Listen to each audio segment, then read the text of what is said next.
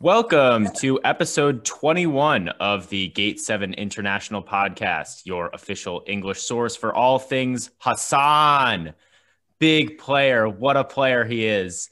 And also Olympiacos FC and Greek football. My name is Peter Thompson. I am very excited for this podcast today. This is our first time recording since Wednesday's massive victory. I'm here with Adi Bouloubasis and Lambros Sirmos. All three of us are back together. And we are also here with a very special guest, Theo Bouras. Theo, thank you so much for joining. How are you doing today? It's my pleasure, guys. Hell of a podcast you guys have, and thank you for inviting me on. I'm doing great. Awesome. Yeah, we really appreciate it, and we're looking forward to getting into it. We've got some post-game analysis for Marseille, and then also some pre-game analysis for Porto next week. Before we get into that, we do have a few announcements to make. Our next midweek series will be a day later than usual, but we will be joined with Antonios from Hellas Football, and we will be discussing the current situation at Panathinaikos, the rivalry, as well as some Europa League and Champions League fixtures that will have been played by then. You can follow Antonios on Twitter at Pirus7019. On Sunday, November 1st, we have an absolutely enormous special guest coming for you all. This is a huge one. It's so big, we cannot reveal it yet. We will continue teasing on social media as well as in upcoming episodes. Follow us on social media at Gate7INTL if you want to know more. After that, on Wednesday, November 4th, we will be joined by a correspondent from the new PAOK Talk podcast, where we'll be looking at their transfer window as well as their Europa League fixtures. Following that, our last special guest will be Bob Beans. No mystery there because we've had him on before. He'll be joining us for the second time on November 8th, where we'll continue to talk about Olympiacos in both Europe and in Greece. Don't forget to visit his website, threedosworld.com, for more English articles and information about the club. And lastly, thank you again to our sponsor, Piraeus International Incorporated. Piraeus International has been importing and exporting cargo for companies and individuals for over 40 years. They can assist you in importing olive oil, marble, or any other goodies from Greece. They can also assist in exporting, whether you have one box or a full household of items that need to be sent over. Check them out at piraeusintl.com and give them a call at 410-675-4696. And some quick news updates before we get into anything big. Adi, you have ordered a Hassan jersey. It is on its way. It'll be in your hands hopefully very soon.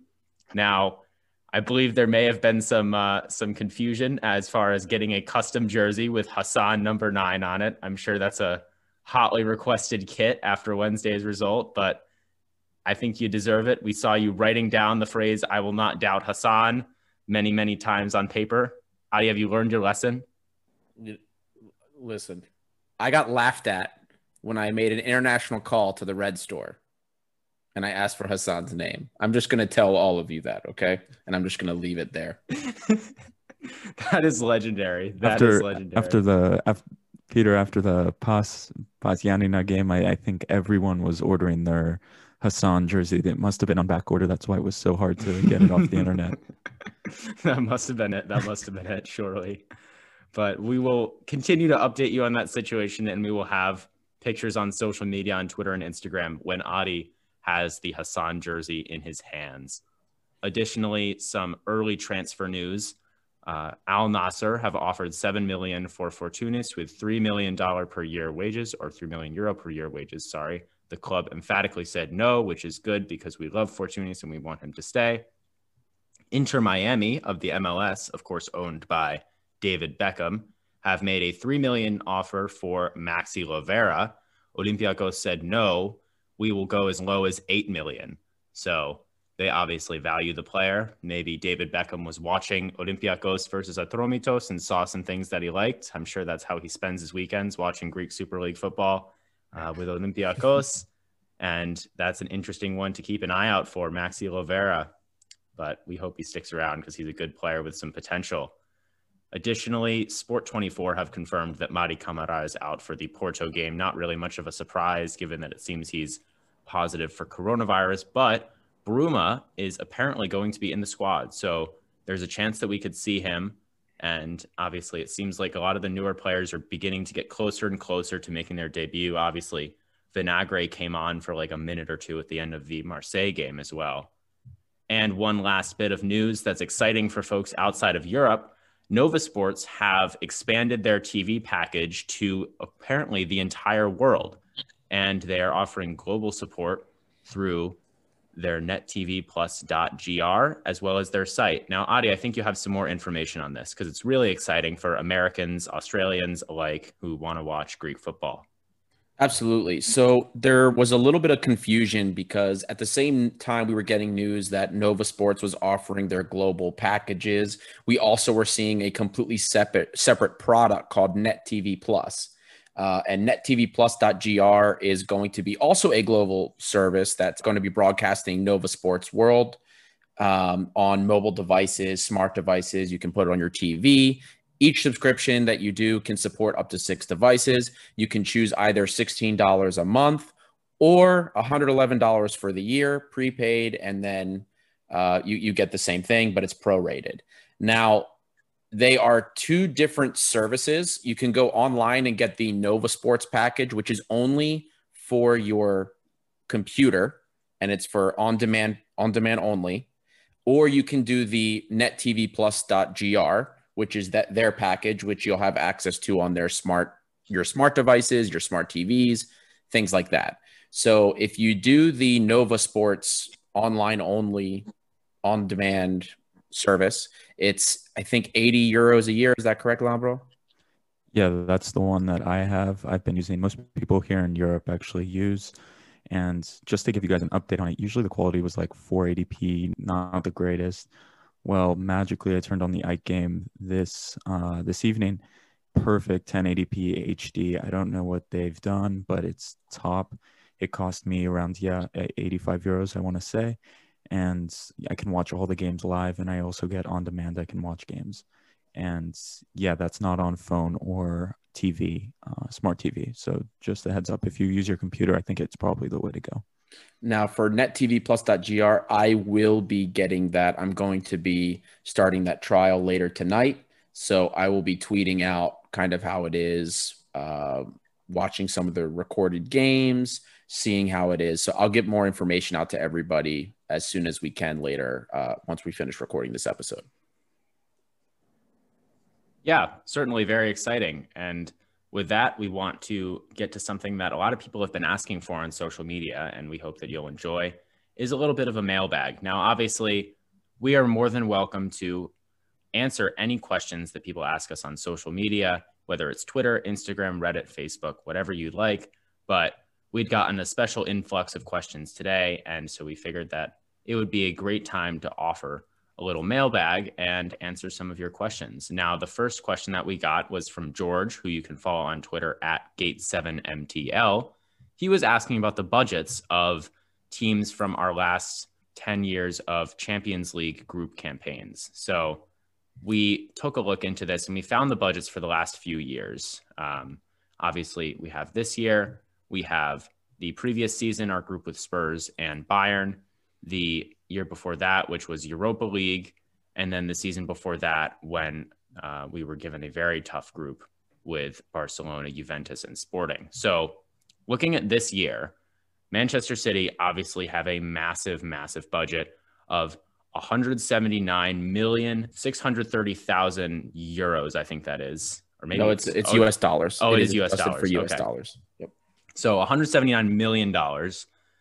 Porto and Marseille, a lot smaller budget, but with $12.65 and $14.38 million respectively. Olympiacos on $8.58 million. So of the 4 teams in our group, we have the smallest budget, and we have just gone and beat a Marseille team that has almost twice the amount of money to spend on players as we do. So that's pretty impressive, that I would say. Obviously, it was only a 1-0 victory, but we'll get into why I think it was pretty impressive in a bit. Yeah, and remember, this is with COVID too, so everybody's budgets were a little bit deflated because of that. Manchester City, of course, don't seem to count. They skirted the financial fair play rules, it seems, and they still have their billionaire owner dumping money in there. So there's no surprise. Now last season, of course, we had Bayern and Tottenham. Both are teams that are valued above 900 million euros. Those are almost billion euro market valuations for those clubs. They each spent over $150 million. Again, this is US. Everything we found was adjusted for in US dollars. We considered trying to convert into euros, but it didn't really make sense. So again, Tottenham spent $163.5 million. Bayern spent $153.5 million just in that window. Red Star was 7.65, and we spent just about $20 million. Now, the season before, which was Martins' first season with Olympiacos, if you all remember, we were in Europa League. We competed against Real Betis, Milan, and Dudelange. Milan that summer had a $206.5 million budget, and we beat them out for second place in the group that year. Real Betis, not quite as large, $42.35 million, while we spent $18.3 million. Dudelange literally had a transfer budget of $0. They bought no one. They only brought in free transfers and loans. Now, the season before, which was our disaster year, with the Albanian coach Besnik Hazi, we played in a group with Barcelona, Juventus, and Sporting. We were made fun of that year by every other team in Greece, PAOK, AEK, Panathinaikos, because I believe we only had one draw. It was one draw and 5 losses that year. Not a good year for us. But just hearing the sound, the 3 names of the teams we played against, you have an idea about how much bigger those clubs were. Well, here's how much those clubs spent the summer before that season. Barcelona spent $415.5 million in the transfer window that summer before they played against us. Juventus spent almost $200 million in their transfer window. Sporting Lisbon, smaller Portuguese club, still spent almost $53 million in the transfer window. We spent 24, which is one of the higher transfer budgets we've had in our club's history. That was the season, if you guys remember, we bought Bjorn Engels. It was like a $9 million transfer. So that was about half of that. But even with a record year in terms of transfer money spent for our club, we still were less than half of what Sporting spent. So that year, it was no surprise. We were coming in 4th. It would have been a dream if we even finished 3rd. And it was a bad year. As you know, Hazi had terrible choices in what he wanted for his team. He seemed to only go for 6'4", 6'3" players that were physical with no ball skill. So hopefully, George, that helps you when you argue with your friends again. We were indeed in every single year, except for, last year against Red Star. And then the year we played against Dudelange, we were always the minnow of the group, the team that spent the least, the smallest cap club. Yeah, it gives you perspective as well as to just what we're working with when we're going up against these massive sides, and why I'm not super concerned with a loss to Manchester City, because it's just like, what can you do when they have all that money to spend, even in a pandemic? Now, getting on to more questions, somebody from Reddit, user FKN Pitsy, I think is how that's said, asked, how did you come to love this amazing club? Also, have you been to any games? Do you have a favorite experience? So I guess I'll start. I came to love this amazing club through Lambro, I would say mostly, as we became good friends at university. And obviously, I am not Greek at all, but Lambro obviously has been an Olympiacos fan for much longer than I have, and we got to know each other through enjoying the games. I have not been to Greece. I've not been to the stadium. So my favorite memories are from watching Hassan and El Arabi bang in clutch goals from my couch, but it's still wonderful memories of watching the team play. And I'm sure Lambro and Adi, and I'm sure Theo as well, might have some other more interesting stories about favorite memories of the team. Yeah, to build off Peter, we watched a few games together, I think, but the first one I think you came over was actually a derby against Panathinaikos, and I remember it clearly. We dominated the game, but Panathinaikos scored some wonder goal. I think it was Katse. It was the Albanian guy, I think. Yep, it was some Albanian guy. He scored a wonder goal. And it was like the 96th minute, and Cisse scored a bullet header in like the 96th minute. Best striker on the team that season. Yeah. Yes, he went up at striker, scored that amazing goal, and the fans just went crazy, and like Peter was going crazy, we were going crazy, and it was just like a Panathinaikos Olympiacos game, like just so emotional, like thank God we scored, yeah.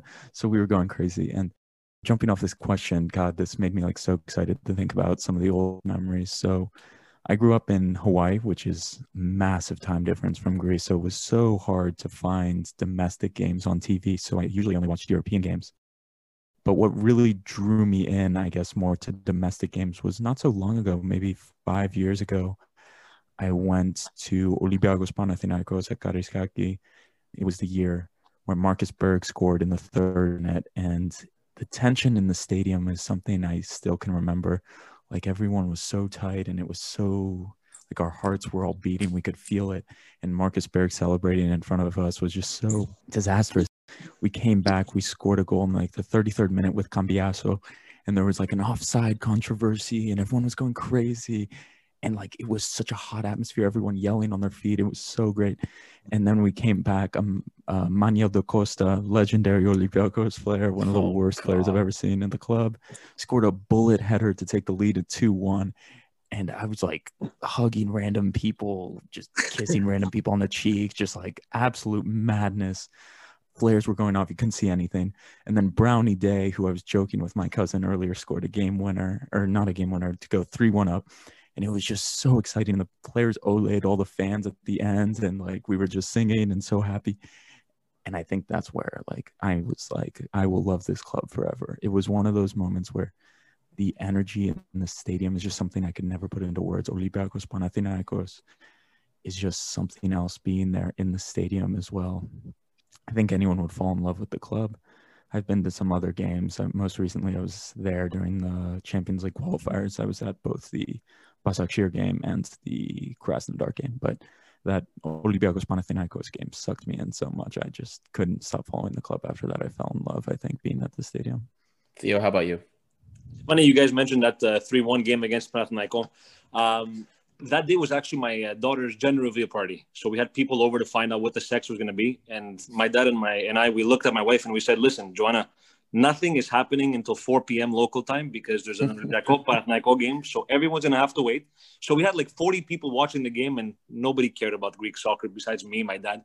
But the truth is, it's always been that way. My father was the one that he grew up in Piraeus, went to a ton of games, then moved here to Canada and really gave me that love for the team.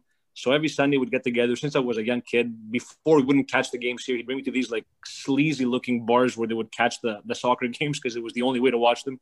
But, we went to a couple of games together at Karaiskaki, and the atmosphere, again, is like you guys mentioned, it's out of this world. You fall in love right away. I've never been to a derby, unfortunately, but a couple of Champions League qualifiers, and it was a lot of fun. The atmosphere is like no other. That's 100% true. 100% true. For me, my family has always been involved with the port in Greece. So, we've always felt that we had a connection. So Olympiacos was obviously, my Bapu was an Olympiacos fan. He always felt connected to the port. So when I was younger, I used to watch when he would be watching, especially when we go visit in Greece. There's too many experiences for me to really pick one, but one memorable experience is I remember when we were watching the Atletico Madrid game that season with Michel when he was the coach. And Atletico Madrid had just lost in the finals to Real Madrid that previous summer. Everyone was worried because it was such a tough group. And we go out in that first game, and we were in Spain, I believe. Oh, no, we were in Karaiskaki, actually, I think. And we win, we come out and win that game 1-0. And my heart was pounding. I couldn't focus. I couldn't do anything. I was at work that day. I couldn't focus on work the rest of the day. That day I will remember that for the rest of my life. I have to jump in. That was one of my favorite Olympiacos memories as well, because when we play in Europe, a lot of people see us for the first time, and we were going against the runners-up in the Champions League. Yeah. And I remember when Arthur Mazuaku just roped that ball right into the corner, and oh my God, the joy and jubilation. And then Mitroglou turned his man and slotted that one in. Yeah. That was one of, like, I think we joke on this podcast about Mitroglou and like coming back, but I always loved that man. And when he scored that goal, like I'll always love Mitroglou, for the goals he scored for us, and especially that one, just send us into jubilation and giving us hope. I always talk about hope. We have hope. He gave us hope that night, and it was just so fantastic. I think the best memories for Olympiacos are, for me, obviously, I've never been to the stadium. My favorite games are just seeing us play well in Europe and knowing that people across the world are watching and seeing like, wow, this is a big club. Like I didn't realize, and just like when we drew Spurs last year, I think it put a lot of people on to like, this team is legit. Of course, I think the second game that Lambro and I watched together was Olympiacos PAOK when Vukovic had that dreadful own goal. We lost 1-0. That's like my other like early memory of watching the club with Lambro like a couple of years ago.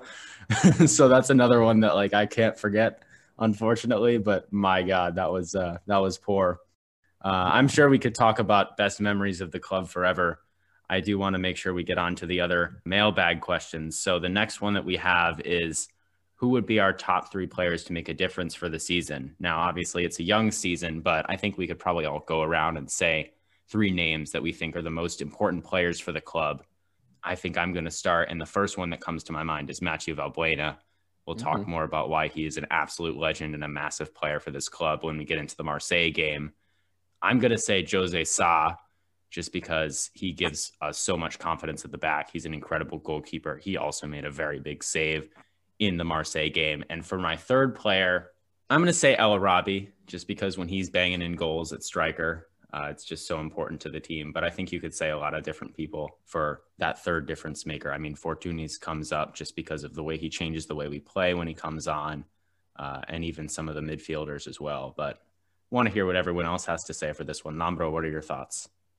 Yeah, Peter, your first choice right out of my mouth. This is a player we don't talk about a lot. He's world class. He's better than Roberto. I know like a lot of Olympiacos fans love Roberto. Jose Sa is world class, and the fact that he stayed at this club through the summer is amazing. He's number one. He stays healthy. It's everything. Another player who I guess is talked about more is Ba. I think Ba becoming that partner next to Semedo is huge. And I think Ba is going to become a world-class player. He has everything. He's a little rash, but I think he has all the skills. And I think big clubs are always trying to find the next star central defender because they're hard to find, So I think this is a year of Ba if he can stay healthy. And then finally in attack, yeah, I think it's difficult. I especially with the new signings not playing yet, but I think if he does anything, maybe Bruma, because we kept talking, we need that winger. Masouras and Angelovic played pretty good against Marseille, but I think Bruma, if he plays to the level that he could be the difference maker. Theo, how about you? Listen, guys, I know he wasn't there this past week, but Mady Camara, for me, has been a rock for this team. Phenomenal player. He links up, whether he helps, in the back end. He scores goals, distributes the balls, nonstop running around, which cuts passing lanes for the other team. And, was great to get the win without him. But for me, he's one of the key players. And another guy that I was very surprised was able to stick around this past summer and still be with us, which is great. I know he gets a lot of slack sometimes, but Ruben Semedo, for me, is the quarterback of the defensive line, to use an American term. He leads that back end. He's calm, sometimes a little too calm, but he's calm, and he has that presence where not since Olaf Melberg have I seen a center back who's really taken that defensive line and made it his. And look, again, El Arabi up front, if he continues to have a fantastic year. But the beauty about this team is that there's so many key parts and so many guys that have to work together. And you can really name 6-7 really key players. And that's my opinion. No, you're 100% right. It's so difficult for me to think of which 3 players, So for me, it's just the 3 players I can think of that when they are on the field, our team changes dynamically. Obviously, the first one Peter already mentioned, it's Valbuena. Valbuena is by far and away our most important offensive piece. He leads the team in terms of all creative metrics, opportunities created, key passes, shot assists. He leads the team in all of that. He is one of our most important pieces, if not the most important piece. Then number 2 for me is I'm going to also go with Ousseynou Ba. Ousseynou Ba this season, in terms of defensive metrics, is the best that we have in every aspect. He beats out Ruben Semedo in defensive duels, aerial duels, slides, loose balls, They're about the same on recoveries, more interceptions, literally everything. Usain Ba is the rock. Ruben Semedo, 100% is the quarterback there. He's the better guy on the ball, and he is right now definitely, I will say, a higher tier, higher echelon player than Usain Ba is. But the work rate that Ba has, I think it's only a matter of time before Ba gets into that top tier as well. Just has to work on his technical skill a little bit, and I think he can be right up in there. And then the third for me, El Arabi is super important. I can't not say that. But we've seen every time Fortunis has been subbed onto the pitch, he makes an immediate impact as soon as he's on there. Every single game when he gets subbed on as a super sub, it's goal scoring opportunities. And he's second in the team, even though he doesn't start as much. He's only had 2 starts, but he is the second in the team in terms of creative opportunities, shot assists, key passes. He's the second behind Valbuena in that respect. So those are going to be my 3 that I end up going with. Valbuena, Ba, and Fortunis. Yeah, we could say so many players. I think this team has so many difference makers. It's really hard to pick only 3, but even then it seems like we're pretty generally on the same page there. A couple more mailbag questions. One that's pretty quick. Somebody asked, what statistical software do we use for the analytics that we deliver here on the podcast? That was actually a direct message on Facebook. So feel free to message us on Facebook. You can just search Gate 7 International Podcast and you should find our page. To answer that question, pretty much all the statistics we use come from either Scout or StatsBomb. Both give us a lot of great analytics. Scout gives some awesome match reports, and we can use them for some film as well if we want to watch some clips of the games if we've missed them. A lot of really great stuff from both of those sources. So just to let everyone know, you can find all of our links, where our podcast is, our social medias, etc., on a link tree. The link tree is Gate 7 International Podcast. You can find the link on our Twitter. We'll also get it up on Facebook and other platforms. We may just drop it in the description of the podcast as well to help you guys find our socials and where the podcasts are playing. And just to be clear as well, even though we do get our data from those platforms, StatsBomb, Scout, Football Reference, which technically is StatsBomb anyway, all the data that we get when we do some of the comparisons, side-by-side comparisons, and we contextualize that data, that's all done manually. Old school, spreadsheets, pivot tables. That's how we're finding what data is significant with certain players, how we're comparing performances from previous seasons to now. Unfortunately, those platforms don't do it for you. You have to do it yourself. So doing all of this, it does take a lot of time. But we do that because we want to offer that analytical portion, that analytical viewpoint of these games. And when Adi says we do that, he means he does that. So we are very grateful, Adi, that you take the time to do that. And it's very valuable for the podcast. So keep it up. And one last question that actually sort of relates to the previous question that we had about the difference makers. Someone asked, how do you feel about our Portuguese players? Obviously, with Pedro Martins as our manager, we have a big Portuguese contingent, including a handful of new Portuguese players coming in. And we have been asked, who is our favorite Portuguese player? Now, I think it's 6 in the team now. We've got Sa, we've got Semedo, we've got Bruma, we've got Ruben Vinagre, we've got Thiago Silva, who I believe is Portuguese, and I'm forgetting one, I think. There's Pepe. Pepe, that's the one. That's the one. There's Yeah. 6. Hasn't played yet, so that's why I forgot him. But yes, Pepe Rodriguez, hopefully going to be a big player for us. My favorite personally is Sa. I already said I think he's one of our top difference makers.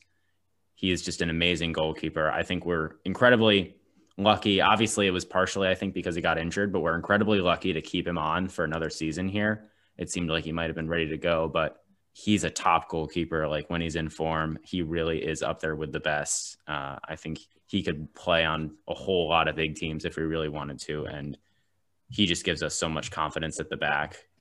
I hope that he doesn't get hurt again because we'll need him for these big games. So that's my pick for favorite Portuguese player. Yeah, well, Peter, I completely agree. I think Sa has been phenomenal. And with that comparison with Roberto used to have these outstanding games, but he would often have some gaffes. And you would see that. I remember the game against Anderlecht where we lost in the Europa League round of 32. He was at fault for at least 2 of the 3 goals scored in that aggregate. Whereas Sa, what you see is what you get. He's a lot more stable, consistent. Ultimately, it's somebody we need in the back. And again, very lucky that we still have him. Roberto got a really bad rep at West Ham as well, with Premier League fans getting familiar with him. He wasn't exactly the most popular player over there, and I think it's just because he can make the big saves, but he can also make some really, really ugly-looking mistakes. Yeah. Yeah, no, I agree completely. And I would have to say my favorite Portuguese player has to be Cafu. Wait, he's gone. Nope, not Cafu.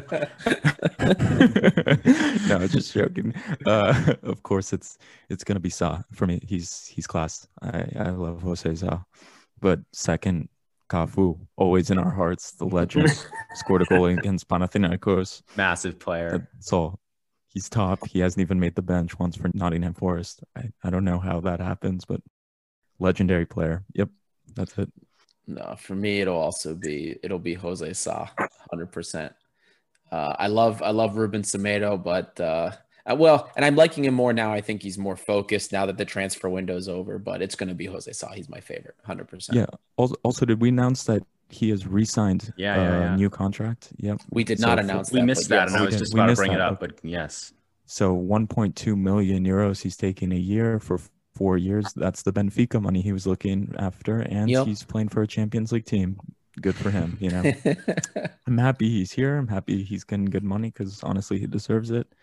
And hopefully his mind is back in the game because I think the transfer saga kind of took a toll on him. I think he was thinking about a moving his family, blah, blah, blah.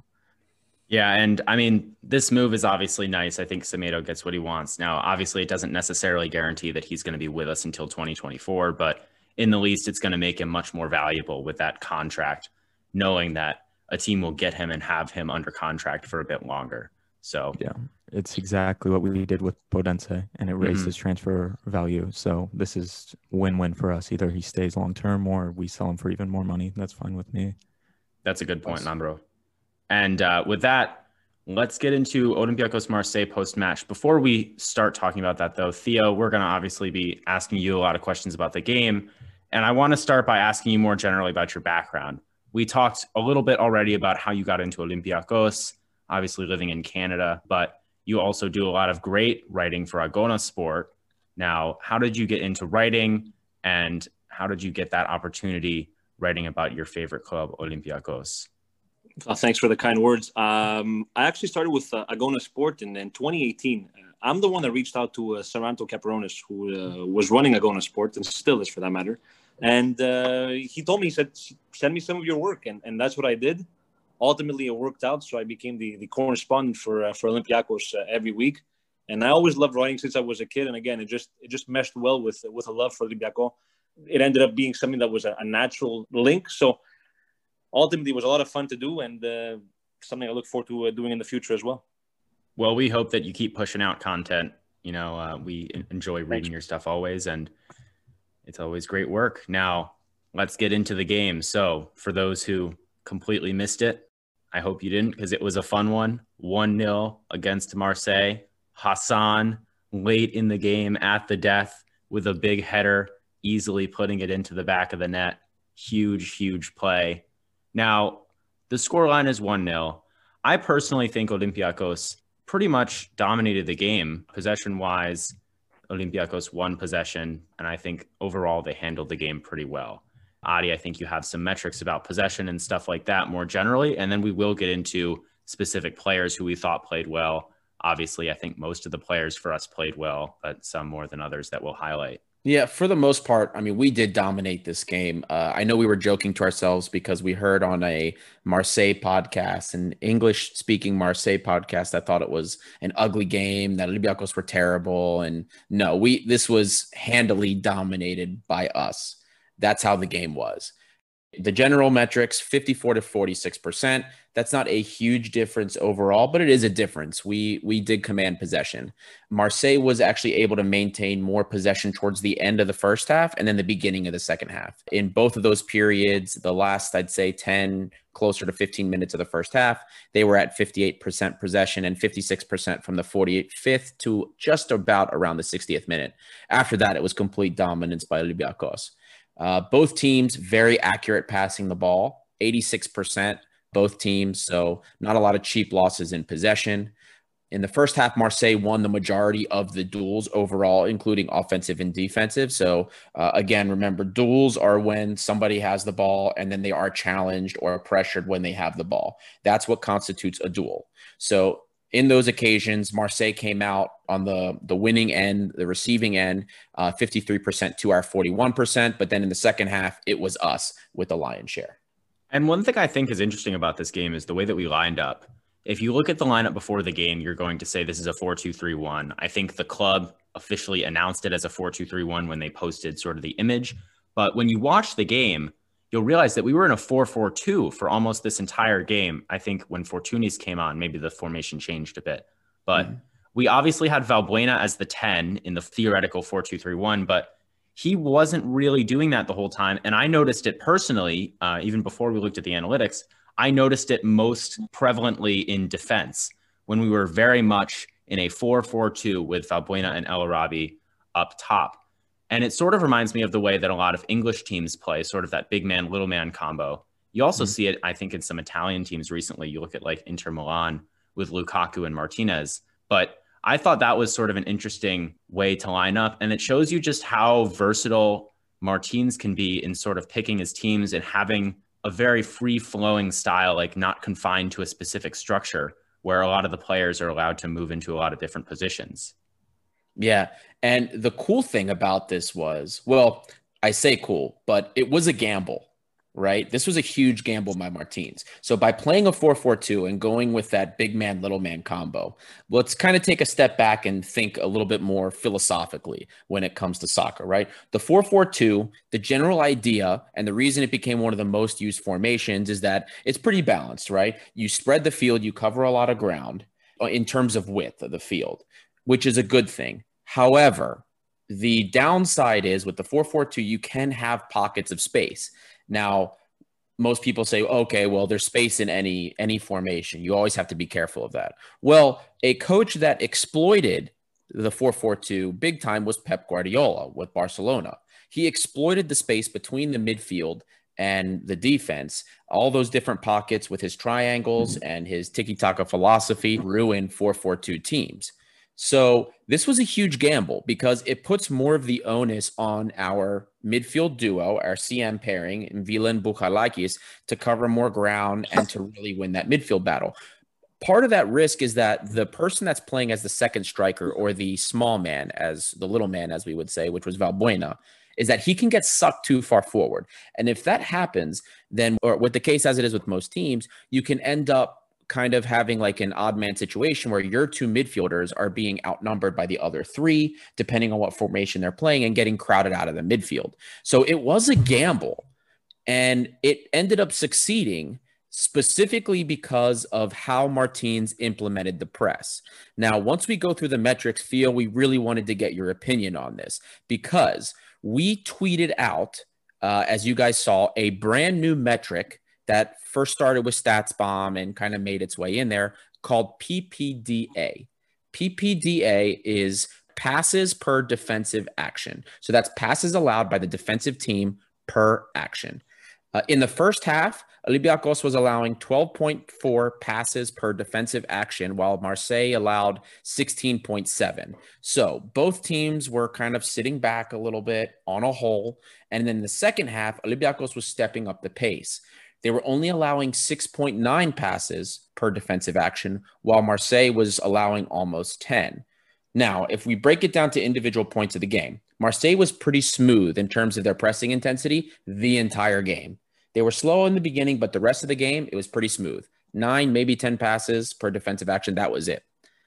Olympiacos was changing. And when you see the graph and you see the metrics in terms of the times and when, how we were pressing, it was very consistent. Now, you see it much more clearly when you look at the time periods where we started to elevate our pressing tempo in the game. And every single time Marseille would switch the ball, and we had numbers, at least in the midfield or sort of on the opposite side, every time Marseille would switch the ball, Martins was immediately picking up the pressing tempo. There were times during this game, Olympiacos was only allowing 2 or 3 passes per defensive action. And towards the end of the game, prior to the goal, we were only allowing 2.3 passes per defensive action. We were going for the throat towards the end, especially.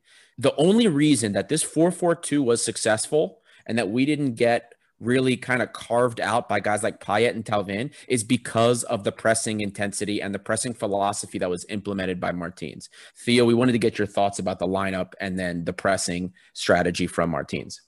Well, absolutely. But about the lineup, I think the first thing everybody did in the morning when we found out Mari Camara wasn't going to play is pull out their hair. And then to see that Mvila and Bouchalakis had a fantastic game. And really, all things considered, I thought these were two guys that were going to bump into each other in the sense that they're both passers. They're both not particularly very, very quick. They're both heavier bodies. But they played a very good game. But when you talk about a PPDA of 2.3, that's almost a number that you play against a Greek team where they can't string the third pass together to play against us. That's a phenomenal number. And it's ridiculous in the sense that you do that against Marseille. And I think it speaks to the testament of how Martins has worked this team and has molded this team to be the way he wants it to be. And credit to the board for keeping him and allowing him to do that for a third season now. Because ultimately, that's how you get to build a team that has continuity and that gets to put up these kind of wins in Europe. Yeah, and just to comment on that, a Sport 24 writer, I don't remember if it was Themis or maybe another one, mentioned Olympiacos nowadays is playing fantastic football in Europe. And it's not just Olympiacos scrapes a win, Olympiacos barely wins, parks the bus and wins. Olympiacos is playing its football in Europe in the Champions League. Like, this is impressive. Like, we need to take a step back and say Olympiacos was playing their game, dominating the game against a Champions League side like that. And it's not Red Star Belgrade, it's Marseille, a historic club with big players like Payet and Thauvin. And just jumping off one thing you mentioned about the pressing, one thing I thought when I saw the lineup, and Coach Martins mentioned this at the end of the game, I thought he was going to tire them out. You know, Thauvin and Payet, I'm going to be a bit mean to them. They're not in great shape. Those are not top fit footballers. Payet especially just could not run. That man was out of shape. I don't know what he's been doing. I guess they didn't leave the league after coronavirus in March. But he looked poor. Thauvin, too, after starting off well, just faded. And I had a feeling that we had talent on the bench. We had Hassan. Okay, Hassan. But we had Fortunis, we had Lovera, we had creative players. And that's exactly what happened. We brought on these creative players and we went for the jugular. Martin said something really interesting in his post-game press conference. I don't know if you guys saw this. He said, I could have taken the draw in the second half. He said, I think his exact words was, I risked everything bringing on Fortunis and Hassan, and we went for it. And you know what? I'm so happy he did. Like, what a game. Like, what an idea by Martins. And what a status this club is, that we play our own football in Europe. We tell teams how we play. You know what? It's just, I can't emphasize it enough. I'm just so happy with that. And that's where you notice that you've changed pedigree in Europe. Maybe an Olympiacos team in 2005 against Marseille would have settled for that 0-0 draw to kick off the Champions League season. But right now, this is a completely different team. And I really believe, guys, that we've attained a status now that we have never gotten before. In the sense, this has been a unique summer. You have your guys that haven't properly had a preseason training like they've had every other year.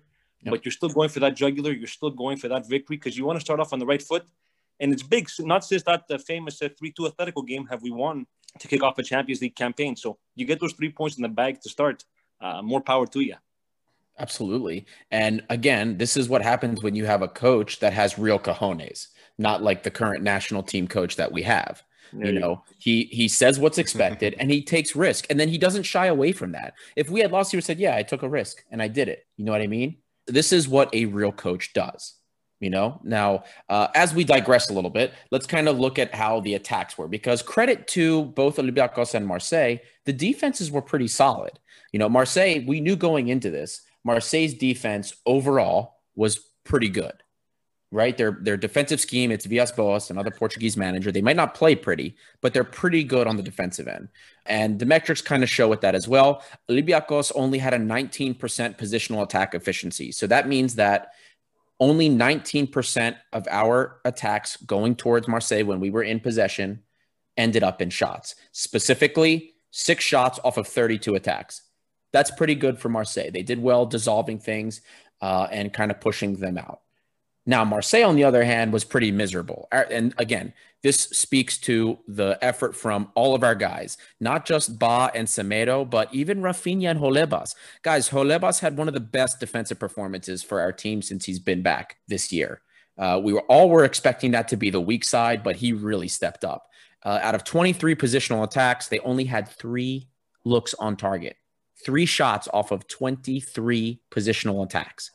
That's a 13% positional attack efficiency. If you guys remember from the midweek series, we commented on how Larissa was the second worst team in the Super League with an average positional attack efficiency of 16%. So 13% is really bad. Marseille's attack was pretty toothless. They really only had 2 attempts on target that were even remotely anything to speak of. So that's really good. Now, in terms of the points of attack, Olympiacos heavily emphasized attack on the wings. We brought up in the pre-match analysis, Marseille's vulnerability was on the wings. Those fullbacks were not that good. Defensively, they're not positioned very well. They're not superb on that end. But what they do very well, or what I should say the defense does have that is skillful, are their center backs. Shaleh Ashar was, we knew from the beginning, he is their general back there. Great on the ball, great defensively. So we had to attack the vulnerabilities, which we really did. 19 attacks on the left side, 17 on the right side. We hardly attacked up the middle. Everything was on the wings. We generated a threat metric of 0.84 on the left, a threat metric of 0.24 on the right. So although we didn't do as much on the right, and the goal did come from the right side, we were much more threatening on that left side. So, Theo, we wanted to get your opinion on Olympiacos' attack. What did you think of it, as well as the defensive performance? Defensively, again, there were some concerns to start the season that, the guys to mesh again, because you lose your 2 wing backs, and you didn't just lose 2 wing backs that were just any other wing backs. Olympiacos, like you guys mentioned earlier, doesn't have that winger that's a dominant dribbling winger that's going to score goals. So we had a ton of our attack last year from Tsimikas and El Abdelawi, from the left and the right. Those overlaps, the crosses, they would generate a lot of our offense. Whereas this year with Rafinha, Holebas, and eventually I do think Ruben Vinagre is going to be that starting left back if all goes well. There's going to have to be that chemistry that's going to have to be built again. So I think they did a good job, of trying to overlap a little bit. Holeba, like you mentioned, guys, had a good game, probably his best one since coming back. But I do believe that, again, Valbuena was a catalyst, doing whatever he was able to possibly do. What Olympiacos did towards the end, we bring in Fortuny and Hassan, and you almost made that game a 2-4-4 system, whereas you had Rafinha and Holeba pressing so high, Fortuny and Valbuena playing in back of Hassan and Larabi. So Martins risked it all, and kudos to him because it paid off. But once again, it could have gone completely the other way. So it takes a coach, like you mentioned, that has those cojones, that got that game and won the game ultimately for us to start off with those 3 points. Yeah, you mentioned Holebas, and I think you were totally correct when you said this is the best that we've seen him play since he has made his return to the club. I think we were all sort of afraid that we might have to see Jose Holebas starting in a Champions League game before.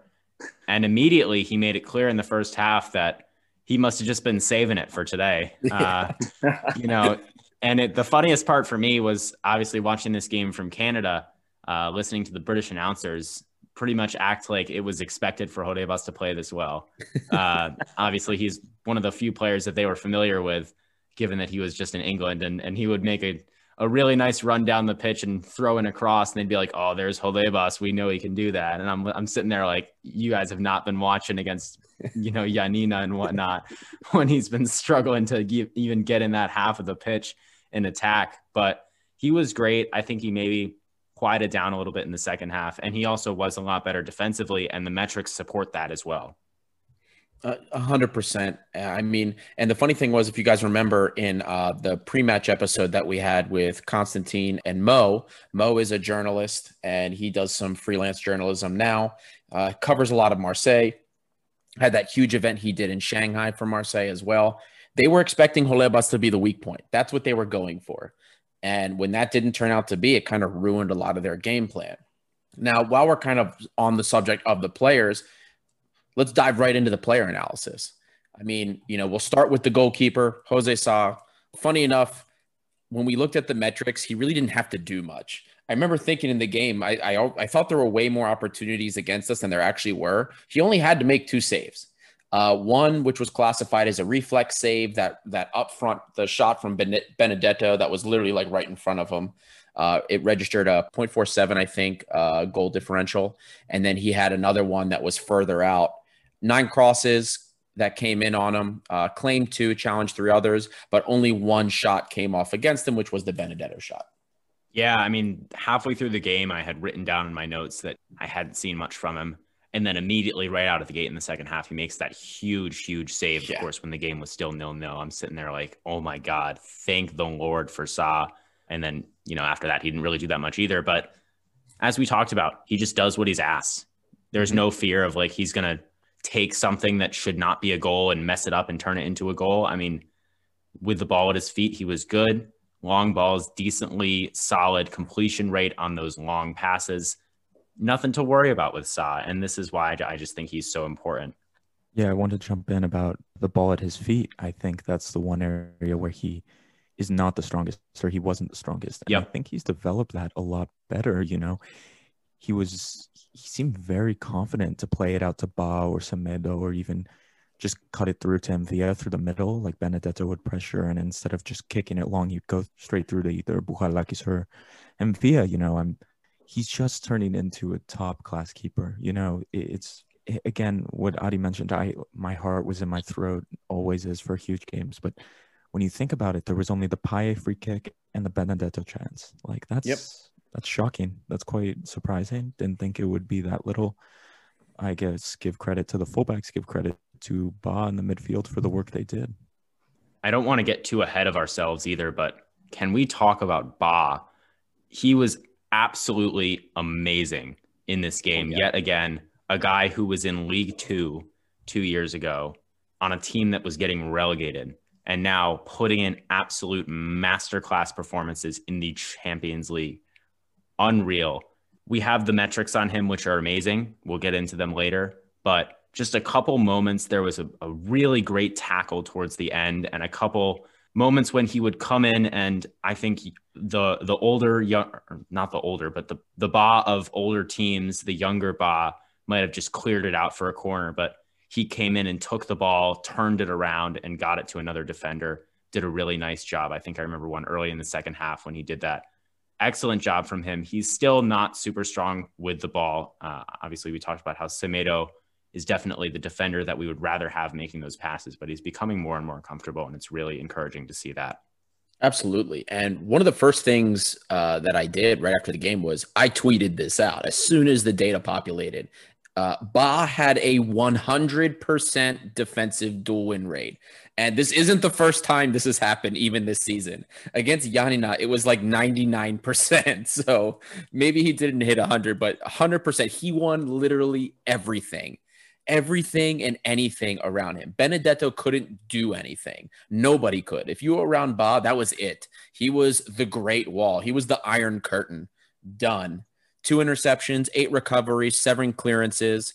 He completed 37 of 39 and 2 of 4 downfield long balls.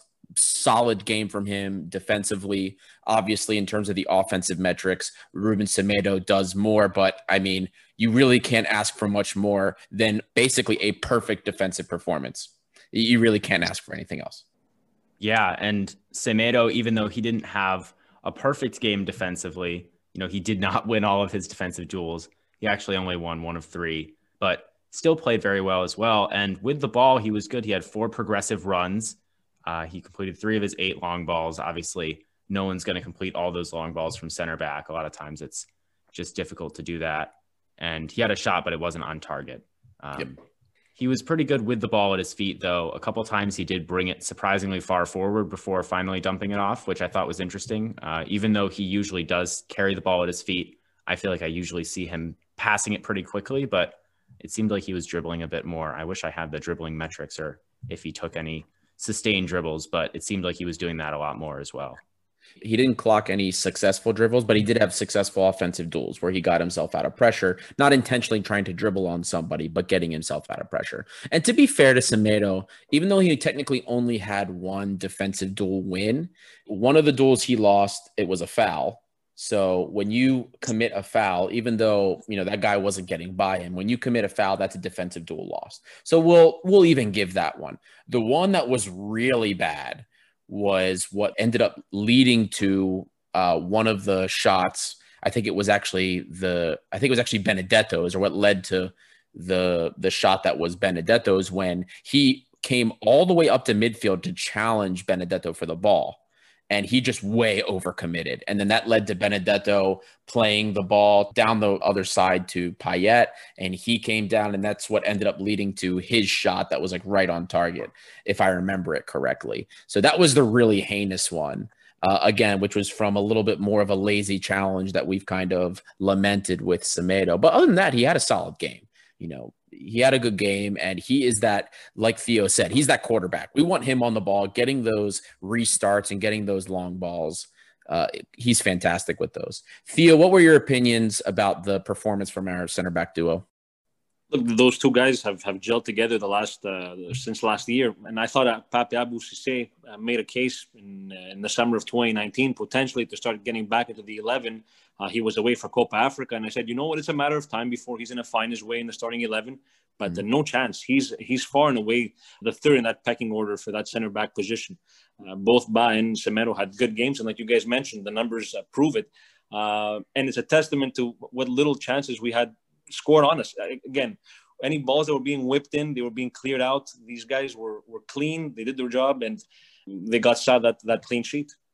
Yeah. I mean, it was great performances from them. Looking to our wing backs, we kind of already talked about Holebas. Might as well get the metrics done. 4 for 6 defensive duels. Now, some people be like, oh, he didn't have 100% duel win rate. How can you say he was the best? The duels that he lost, one was a foul, which I don't think should have been a foul, but I digress. And the second was a back pass. As a defender, when you're in a defensive duel and your opponent has the ball and lays the ball off in a back pass, that technically counts as a lost duel.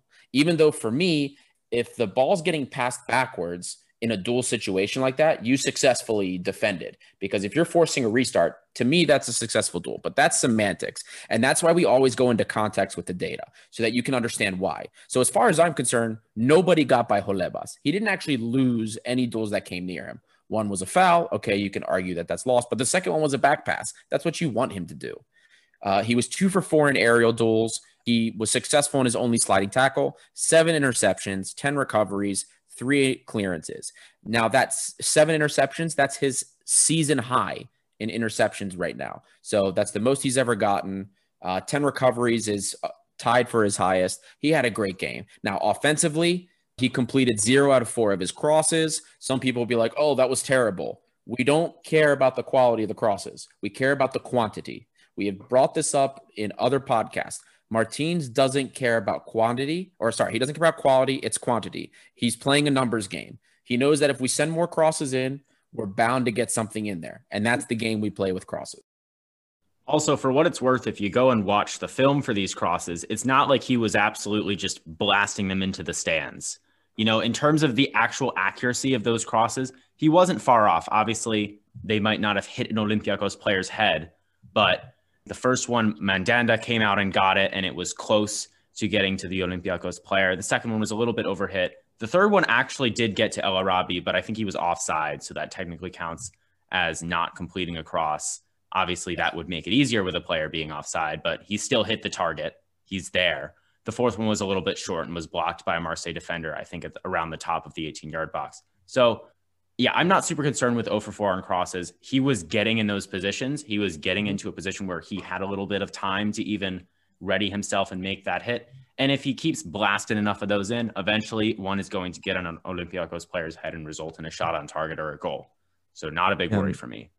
I agree 100%, Peter. And one of the problems with Holebas is that his dribbling isn't quite great and his hips are just he has no agility. So he struggles to even make space for those crosses. It's almost like old Torosidis. We've made this comparison. Like Holebas is coming in for a Torosidis year, but it's just like that class is permanent and his crossing is actually decent, but it's just like, can he get space? And I feel like he's been unable to get space to put in crosses all year. He finally got that against Marseille, and so I think he performed well. And I want to bring your guys' attention. Do you guys remember he played a ball in, I think it was to Masuras. He made like a nice run and he was fouled. Was it at the end of the first half, maybe, I want to say? And he played this perfect ball into Masuras running down the line. I don't think it came up of anything. Or actually, maybe that was the El Arabi chance in the 44th minute at the end of the first half. Or maybe 40th minute. I think you're right, Labro. Yeah, so he played in that perfect ball. That was just like, I remember seeing that. I was like, where the heck has this been for how many matches now? So anyway, yeah, a great game by Jolebas, especially in the first half. And Cross is not worried about that. I'm more worried about him getting space to put crosses in. Yeah, and he had 5 attempted passes into the penalty area. Forget the crosses. He had 5 separate passes into the penalty area. So he was getting those looks and trying to create those opportunities. And it's the thought that we care a lot about. Execution might not always be there, but these are numbers games here, guys. So if we get more of them in, we're bound to get something. And that's what we haven't really seen from him yet. So it's good that we get to see that from him now. He's going to also get more rest with Vinagre. Jolebas can't be playing these games every week. So I think we're still going to continue to get something out of him. Now, for the other wing back, we also have Rafinha. Rafinha, again, heavily involved offensively. He was our second top player in terms of overall link-up play. He had 51 different pass combinations, which was second only to Mvila. Mvila, as everybody knew, he was just omnipresent in that game. Everywhere, getting the ball to everybody. But Rafinha was very heavily involved in the offense. Defensively, he was pretty good. 3 for 5 in defensive duels, 0 for 1 aerial duels, 3 out of 4 for loose balls, and then 1 for 3 on his slides. 2 interceptions, 10 recoveries, 2 clearances. Now, offensively, we would have liked to see more. He only attempted 2 crosses, one of which did meet a head. But, I think in the long run, we will get more of that from him. One progressive run that ended up leading to a restart, but that was his attempt at getting forward. 3 for 4 in offensive duels, completed 4 downfield long ball attempts into the PK area. Yeah, and I think his biggest contribution probably was when he stripped that ball away towards the end of the game to hand it back to Valbuena, which created the goal. So again, he pressed up high, and he's not showing his age. He's playing good football right now. Yeah, definitely is. I know that everybody's used to Omar getting forward and getting many more crosses off per game. Yeah, but it's different. Unfortunately, Rafinha is a little bit older, but he did his job. He's heavily involved. He has a great touch, absurdly high shorts, but we're not going to hold that against him. Overall, just a solid game from both him and Jolebas. And then, I think now we can get to really who I believe were our stars, which were the midfield. Yeah, I was just about to say, I'm really excited to talk about these two players that have received some negative attention in the past. Obviously, Bouhalakis is a very controversial player, a player that maybe in part to the fact that he's Greek and he has that special expectation on him, but a player that sometimes is not really welcomed and loved by the fans. And then Jan Mvila, who is a new signing. This is the first time we've seen him play in a big European game. And with a lot of people saying, oh, he's not really as valuable in Greece, this is when we're going to need him. He showed us that we were so correct about that. He had a great game. Bouhalakis had a great game. As Theo mentioned at the outset of this podcast, it's two players that had sort of been stuck together. A lot of people were concerned, could they even play together in the same midfield? And I think they showed everyone today that at least against a big European opponent, they can do that, and they can do that incredibly, incredibly well. Yeah, I just wanted to make a comment about Bouhalakis. We got in a little bit of an exchange with Olympiacos France talking about just Bouhalakis in general. And just I'm thinking back on Bouhalakis now as a young player coming through Olympiacos, and one of the main problems was his confidence and his health. And, he's played almost 3 straight years and he's been healthy. And he has that confidence. You can see it. And I think he's a real confidence player. When he has the confidence, he knows he has the trust of the coach. He has the trust of backroom staff. He performs. And I just got to give him a shout out because, again, in Karaiskaki, he gets whistled. He gets called names, blah, blah, blah. And that's been happening for 3 years, I bet. So, he's a player that goes. He turns up. He has talent. He has talent. He just performed massively in the Champions League as the captain of Olympiacos. Like, just amazing from him. The mental strength needed and also his performances. I'm just so impressed with him. Absolutely. And this is when I'm going to call out the national team and JVS because they need to hear these statistics. He was one of our top players in terms of distance covered, 11.2 kilometers. The only person who ran more than him was Jan Vila.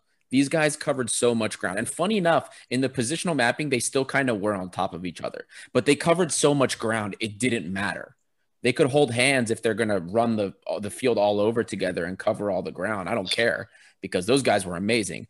11 interceptions and 17 recoveries from Bouchalakis. That's not just a high for him in terms of what's been going on for the season. He's been averaging in previous seasons only six interceptions and about 9 recoveries per game. These are season highs for any player I can find in Greece. I looked across every team, every metric. Not a single person in Greece has had 17 recoveries in a game. All over the place. Gourbelis hasn't done it either, and neither has Zeka. So JVS, take notes. Bouchalakis needs to be on the field for the Greek national team with performances like this. Now, in terms of defensive duels, he was 4 for 8, and 3 of the defensive duels that he lost, it was when he was pressing the defense in the opposing third. So again, back passes, they still count as a lost defensive duel, but he pressed them and that's what we wanted. So I'm not going to begrudge him those 3. So for me, he only really had 1 lost defensive duel. Offensively, 3 for 7. He was dispossessed, kind of when he was isolated. 1 progressive run, completed 45 of 51 passes, 5 long balls, 4 of which were downfield, all completed. 1 was a switch of the field, and he completed 1 of 2 attempted through balls. 1 which was a pass into the penalty area. Incredible game from Bouchalakis. This was a performance of a class number 6. Yeah, amazing from him. And I also want to mention the distance covered metrics. I think we needed to get those from UEFA, if I'm not mistaken. We got the mailbag question, obviously, so I figured it would be valuable to say that you have to go to UEFA to get those. So unfortunately, we don't have those metrics for Greece, but I think it's pretty well known that Bouchalakis is almost always one of our biggest travelers on the pitch, even in previous years when he's had sort of a different role. But Lambro also made a very good point that you can see him becoming more confident, doing some things that have sort of been asked of him more recently. He's always had that long ball in his locker, but you can tell he's sometimes been afraid to actually use it. And the fact that he was 5 of 5 on those in the Marseille game. And not only that, but 4 of 5 were downfield long balls, which in my opinion are harder to complete than just a switch of the field to potentially a wide open fullback or something like that. He's really making progressive plays and difficult plays and converting them at an excellent rate. Absolutely. Theo, what were your thoughts on Bouchalakis?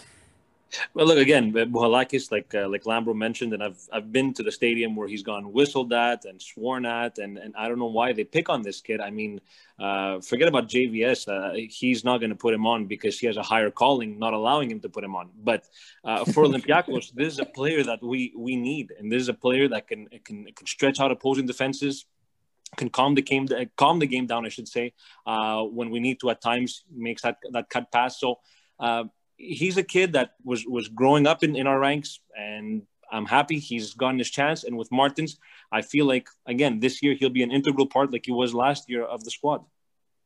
And just a quick point. I made this point about Bakasetas for the national team. I care a lot who the captain of our football team is. And Bouchalakis is a leader. He was a leader on the pitch that night. And just, that means a lot, that to me especially. He demonstrated that quality. I don't know if that's one of the first times he's been captain, but just no fear. Like great all around. I can't say a word bad about him. He made 1 or 2 mistakes, but great game from him. It's just brave. You have to be brave to be a Greek player and play for Olympiacos because the media comes for you. The fans come for you. It's difficult. And yeah, it's been an incredible journey for Bouchalakis to get to this point, and it must mean so much for him to captain Olympiacos to a big victory in Europe. Now, all of this positive talk about Bouchalakis, he was excellent, but that's not to discount what his partner in midfield did, Jan Vila. He also had a really solid game, as we talked about. He covered just a little bit more distance, 11.7 kilometers. He was also doing a lot. I think generally he was probably a bit more defensive, winning 5 of his 7 defensive duels. Pretty solid stuff from Mvila. That's what we kind of knew he was going to do when he came in. 5 interceptions, 7 recoveries, 1 clearance. Not Bouchalakis type numbers, but still really good, especially when you consider comparing that to other players in Greece, other Greek players. Obviously, he's French, but still. He was 0 for 1 on aerial duels. He lost the one, and 0 for 3 on loose balls. Offensively, he did get involved in the attack a little bit. One progressive run. He had one offensive duel that he won. Out of the 61 passes that he attempted, he completed 57 of them, which is pretty good. And he also completed all of his long balls. So both of our midfielders in that midfield pairing completing all of their long balls. Jan and Villa, it was 8 of them. 3 of them were switches, just switching the field, which, as we talked about, not as difficult of a caliber play as that downfield long ball. But the other 5 were down to the right side of the pitch. Among one of them was a really nice ball to Rafinha that eventually led to an entry into the final third. If you look at Jan Villa's season averages, he usually converts 69% of those long balls. Obviously, 100% is about as good as you can get there, and it's quite an improvement over what we've seen from him throughout the season. Yeah, and we saw kind of that downfield vision that we really didn't think he had in his capacity. We were making those complaints in Greece that he couldn't break these teams down. He couldn't stretch the field. We didn't think he had that capacity. Now, I will say this. Again, we brought up earlier that he was the team leader in terms of link-up play. He had the most pass combinations on the team. He was quite literally the glue that held our possession together. One-touch passes, very fluid ball movement constantly. He was the engine of our possession game, which is fantastic to see. So you can't take that away from him. Bouras was much more of that, the workhorse, I should say, in this game. He was running all over the place, getting all of these recoveries. But Villa was helping to apply a lot of that pressure, which then led to Bouras scooping those balls up and getting forward. So a few comments about Jan and Villa. I'm about to take a victory lap. Some people were saying I didn't recognize him against Ammonia. I was going to bring that up. No confusing him for Mari Camara today, right? Yeah, a lot of people were making jokes about that. I don't hear those people anymore. Those downfield balls, someone else was seeing it against Ammonia. I guess other people didn't see that. Jan, you know me. I'm there with you. So they didn't actually exist against Ammonia. Nope, they existed. Jan, I got you. I got to start working at Y Scout because we'll count those as long balls against Ammonia. We'll go back. but yeah, again, Jan and Villa, we talked about it. A lot of people were saying, oh, this guy's washed. I don't know. We said in Europe, the experience, the one-touch passing, the dribbling, the close control, top. That's all I'm going to say. We kind of knew in Greece, maybe this won't be appreciated. It's going to be harder to see, but in Europe, you could see even Ammonia is, I made the joke, they're a mid-table Greek side or an upper echelon Greek side. PAOK drawing to them kind of proves that they're a mid-table Greek side. But yeah, so Jan and Villa, just a great game. For sure. And just to add to what you guys were saying, Villa, I think, left France with a bit of a chip on his shoulder. He wanted to showcase against the French team and on the scale of Champions League that he's still able to play. And whereas Bouras, I feel, was made the more difficult passes, it was Villa that cleared up the room and helped a lot in that midfield to ensure that happened. Absolutely. Yeah. I mean, great performances from both of them. I mean, in my opinion, you could make the argument that either one of them man of the match, especially Bouras with his, with his work rate. We've talked about the plight of the DM. There's thankless work for that. And, we had to just put the praises out there because we know that sometimes people ignore them and they look at just the guys that score the goals like Hassan. But, these guys, without their work, this game might not have this outcome. I would probably guarantee that it doesn't have this outcome if they didn't have the games that they had. Now, moving on, our wingers also both had solid games. Radejevic completed 20 of 22 passes. He had that one long pass, which was that midfield switch over to Masouras that he then played in that led to a shot on goal. So Radejevic, in terms of what we've seen him do in the past, may not have been super involved, but everything he did had purpose. 2 for 3 crosses. He had 2 out of 3 successful passes into the penalty area. 3 for 5 on dribbles. He was trying to take those defenders on. Good to see. 3 for 8 in offensive duels. That's okay to see. He did get isolated up in the final third a couple times. 5 progressive runs where he looked dangerous getting forward with the ball. And we know that that's really one of his strengths. And then that one progressive run is what led to the goal that was called offsides for Masouras. Again, Radejevic, very dangerous with those counters, dangerous when he has space to move in with the ball. I think he had a pretty solid game. Yeah, I think so too. And I think this is where Vangelovic really shows what he's got in these European games, where he has a little more time to run, I guess. In Greece, when the field gets congested down the final third of the opposing team, he can't really use his pace and dribbling ability. So especially with that called off goal, I think he really showed some skill to get down the line. And I don't know if you guys remember, but he hit the post. It was called offside, but he did hit the post, I think, and it was clearly offside. But just another thing he did, I thought he played well. And I know we're about to get into Masouras. I think Masouras played a great game. As much as we discuss his limitations in the final third, I thought he did pretty well as well. Masouras definitely had a great game too.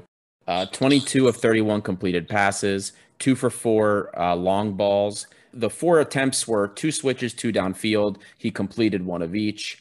3 attempted passes into the penalty area, 1 that was successful. He was tied for, in terms of shot creation, with Valbuena, creative opportunity shot creation. 3 key passes, 3 shot assists.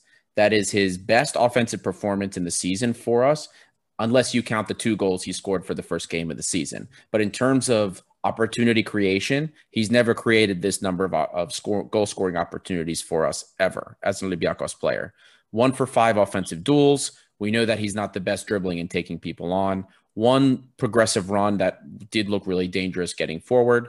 And, we know that he tracks back defensively. 3 for 5 defensive duels, 2 for 4 in the air, 1 out of 4 loose balls, 4 interceptions, 3 recoveries, 1 clearance. Again, the work rate's there, very valuable to us, but finally an offensive performance that really led to some shot creation. No, Arian, I think you hit the nail on the head. He's a guy that's a workhorse. He doesn't take a day off. He's not the most talented player on the team, and I think with Bruma eventually getting ready to, I think he's going to hit a starting 11 spot. Masouras continues to put the work in and continues to show Pedro Martins that he's a reliable guy, and obviously adding to that offensive side as well only does more to help him out and help his case out. Yeah, and then of course the wing play was solid for this game, but I do think we need to see a little bit more. Really, we haven't had a super dynamic winger since Podence left. We were hoping that Radejevic would kind of pick up the slack a little bit, but he still isn't having those Podence-like performances with major impact. So I'm hoping that we continue to get higher level offensive performances out of both of these guys. Now, moving to the forwards, Valbuena, I don't even really have to say it. This guy is always a contender for man of the match. Amazing performances. 42 of 50 passes completed, 3 for 3 long balls, 2 of them which were downfield, 1 which is a switch into the box, 1 out of 3 attempted through balls, 2 for 3 in crosses, 3 for 4 passes into the penalty area. He ended up getting the assist for the goal, 3 shot assists, 3 key passes, just like Masouras, 1 successful dribble, 4 for 11 offensive duels. We're not going to begrudge him his attempts to try and dribble and make something from nothing. 4 really dangerous progressive runs. Just Valbuena is a consummate professional. Every game is fantastic. He's always a man of the match contender. Can we talk about just how mad it is that Valbuena was once a Marseille player almost 10 years ago, and at 36 years old, this man absolutely walks into their team and is potentially the best player in their 11. Unreal from him. Obviously a big game for Valbuena coming up against Marseille with Olympiacos. He has sort of a complicated history there that we talked about with Martial and with Mo, but my God, this guy just turns up. What a player he is. And to see him do that against Marseille is just amazing. He was really everywhere, and he was just so important for our attack. Yeah, Valbuena, what a fantastic game. If I had only a few comments, I would say the goal that Masouras got ruled offside, if he had scored that chance, that the goal would have counted. You know how it rebounded, and then Masouras went for it. And also the other chance he had on Mandanda, I don't know if maybe he could have crossed it. Not going to fault him too much on that. Another comment I would say, I don't know if you guys remember Panathinaikos big player, striker Cisse, Djibril Cisse, got in a back and forth with our friend Olympiacos France and Martial. And Cisse, I guess, was saying on French radio, on the newspaper L'Equipe, I think it's called L'Equipe, I'm not sure. My French is terrible. He was basically saying Valbuena had an okay game. He didn't play so well. He had motivation to play good in this game. He didn't even play that well. Olympiacos France answered back and basically just stuck it to him and basically said, yeah, Valbuena will start in Marseille, blah, blah, blah, blah, blah. And they went back and forth, and it got picked up in Greek media. I don't know if any of you guys saw that. And Cisse basically was saying, I'll see you in Marseille. Martial said, okay, I may come to Marseille. We can speak then. It was just hilarious back and forth between the two of them. My favorite part of that exchange was when Martial told him, stick to DJing and wearing dresses because you're better off than talking soccer. I died. It was an amazing exchange. Martial is a legend. Loved having him on here. Definitely have to have him back on too. That was amazing. But yeah, no, Valbuena, again, another contender for man of the match. This guy shows up for every game. Champions League, Greece, doesn't matter. Consummate professional. And I mean, he really is a role model for our younger players to look up to, a real good role model for them to have that they can emulate 100%. Yeah, another guy that doesn't take a day off, but with a lot of talent, is the catalyst for our attack. And I think ultimately he was the MVP for me last year. And if all goes well this year, he's going to have to be one of our top players to have a successful 2020-2021 season for Olympiacos. 100%. Now his partner in the attack, El Arabi. El Arabi, 9 of 12 passes completed. Didn't really see that much of the ball in possession. But that was by design. 0 for 1 in terms of his long passes. He had that attempted long ball into the penalty area. 0 for 2 for his shots. His first shot that was off target was the cross that came in from the left. If he had put anything on that, if he had gotten any kind of real touch on that ball, on that swing in from Masoudas, that's a goal. Unfortunately, he couldn't really get a piece of it. And then in the second half, he had that header from the cross that came from the right side from Valbuena. Again, just like had to get a little bit more on it, a little bit more momentum from his body into the head, and then that probably would have stayed further down, went a little bit over. Attempted to take some players on, 0 for 2 dribbles. We didn't see any more of those gorgeous cuts or Cruyffs that really just schooled defenders. None of that this time. He tried, unfortunately didn't work out, but he did press really well, pressing the defenders, won 3 for 4 defensive duels, worked hard, didn't have, the flashiest, really wasn't the guy that people wrote the headlines about, but he put the work in. Yeah, that second chance you mentioned, the header, I recall that being a pretty solid chance and one that I've seen him score. And at the time, I was thinking, he could have scored that, but that's okay. The flashy parts of the game, as you said, he's not going to be in the front page of the newspapers, but I think away from the actual scoring the goals part, he had a very good game. We all know how good he is holding up play and whatnot. Pretty solid game passing and whatnot. And I think a solid game from him overall. We obviously didn't need him to score a goal because we have Hassan, the Egyptian Zlatan, off the bench, but solid game from El Arabi, I think. If we're going to do this in Portugal next week, he's going to have to finish a chance like those two he had, the one he whiffed in the header. I think it's going to be really hard there. And I think if we have hope of getting a positive result, one of those chances would have needed to gone in.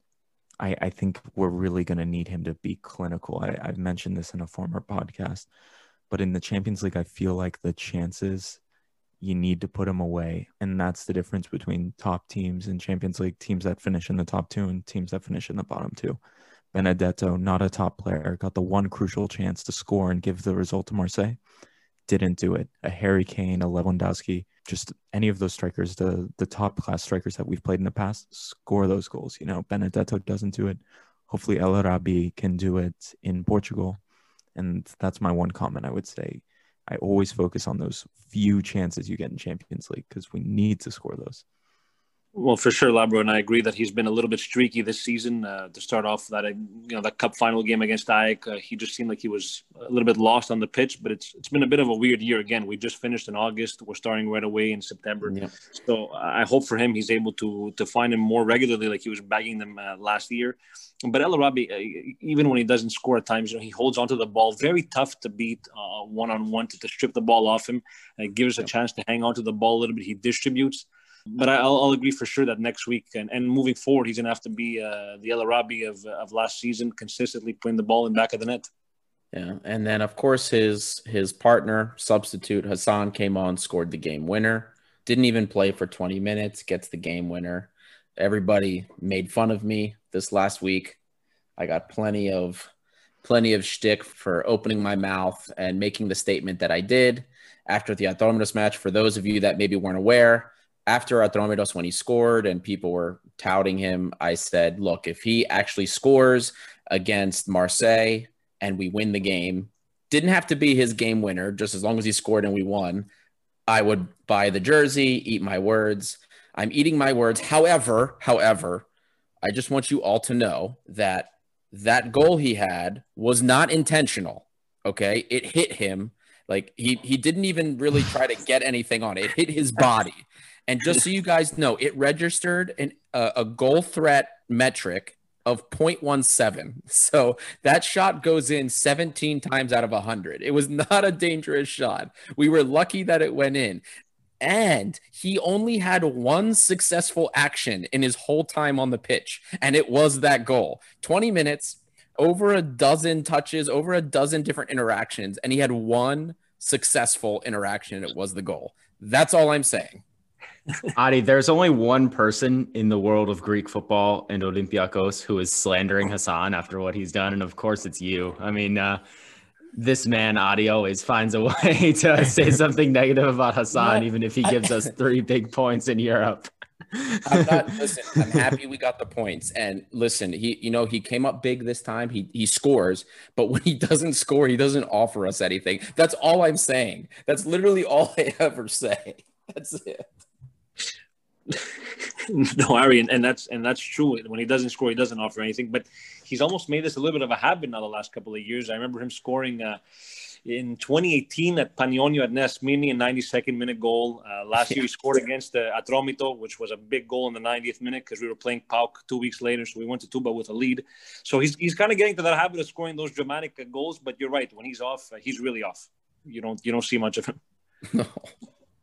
Yeah, Hassan really does have a flair for the dramatic. I mean, obviously he's like not, we joke, but he's not actually like a top striker. We know what he does, and a lot of the time he's just a very negative influence to the team, but it's just hilarious. And it's also a great story for those who weren't familiar. And I apologize if I get this wrong, but this goal from Hassan on Wednesday against Marseille, I think it came on the 5-year anniversary of his father's passing away. And so it was obviously a very emotional moment for him when he scored the goal. And weirdly enough, and I hope I get this right, it was almost 5 years ago to the day or something when he was with Braga, he scored a big European goal against Marseille in the Europa League. And that's I think correct, it was maybe 5 years and a day ago or something. Like it was maybe right after his father's passing away. But really, really wild story. And obviously we're very happy for Hassan. He's a likable guy in general. I mean, he seems like a nice dude. Yeah. I don't hate him. For everybody on Twitter, I don't hate him. I don't. I like him as a person. All I'm doing is talking about his technical ability. And all people do on Reddit and Twitter is rip me because they think I have this vendetta against him. Adi is to Hassan as Lambro is to PAOK. Like, no one needs to even mention it, but it's like bring up, oh, by the way, Hassan is like a horrible striker. Yeah, I do find a way to bring up to slander PAOK a lot. And okay, I'm sorry, PAOK's not my favorite club, so when they lose to mid-table sides constantly, and someone has to bring it up because they give you enough material. They give you enough material to do it. Thank you. Someone understands. But one comment about Hassan, the likability factor. Again, I was joking with these guys, like it's just like Hassan sucks, and then it's like Hassan like literally does the nicest things. Like, I saved 50 adopted children from a fire. And it's like, God damn it, Hassan, why are you so likable? Like, like it just seems like whatever he does, he's like, he has a terrible game. We're like, God damn it, Hassan. Like, again, you didn't play well. And then he's like, oh, sorry, my mind wasn't on the game because I just adopted 100 children from a war-torn country and gave them food. I didn't hear you. Did you say something about my game? Like, anyway, just such a likable guy, such a nice guy, and such a family value guy. I don't know. It's tough to criticize him, but I have a feeling going in deeper into the season, we'll criticize him a little bit as well. Well, we'll see. Let's see if he can keep up the action against Porto, because that's going to be a much tougher test than Marseille was, 100%. Before we get into the Porto game, because we do want to do a quick little pre-match for that, do we want to go around and give out our man of the match awards and maybe also give a coach's grade to Martins for the Marseille game? Oh, yes, 100%. I think I'll start. And there were so many candidates for man of the match for me. I mean, we talk about Ba having a great game at the back. We talk about both the midfielders. We talk about Valbuena, obviously Hassan with the decisive goal. I'm going to go with Andreas Bouchalakis for man of the match, just based on what he did in midfield. Obviously, he's not the type of player who's going to show up on the score sheet, but that doesn't mean he's not a super impactful player for this team. He was absolutely incredible. The best game we've seen from him, statistically or not, this year. Just everything he did, the way he is becoming more adjusted to a sort of new role with the team now that he doesn't have Guilherme in the midfield with him and also didn't have Mady Camara in the midfield with him. Great performance from Bouchalakis. For the coach's grade, I can't give Martins anything less than an A for a massive result. We talked a lot about the really nuanced tactical choices that he made, the way he took risks and they paid off. Those types of things are just the hallmarks of a great manager for me. It wasn't as much the changes for me today. We've talked in the past about how in previous games, especially in Greece, he sees something and adjusts it. He didn't necessarily need to do a lot of that in terms of the substitutions today. Obviously, a sub scored the goal, but it was the team that he put out there and the instructions he had given them from the start.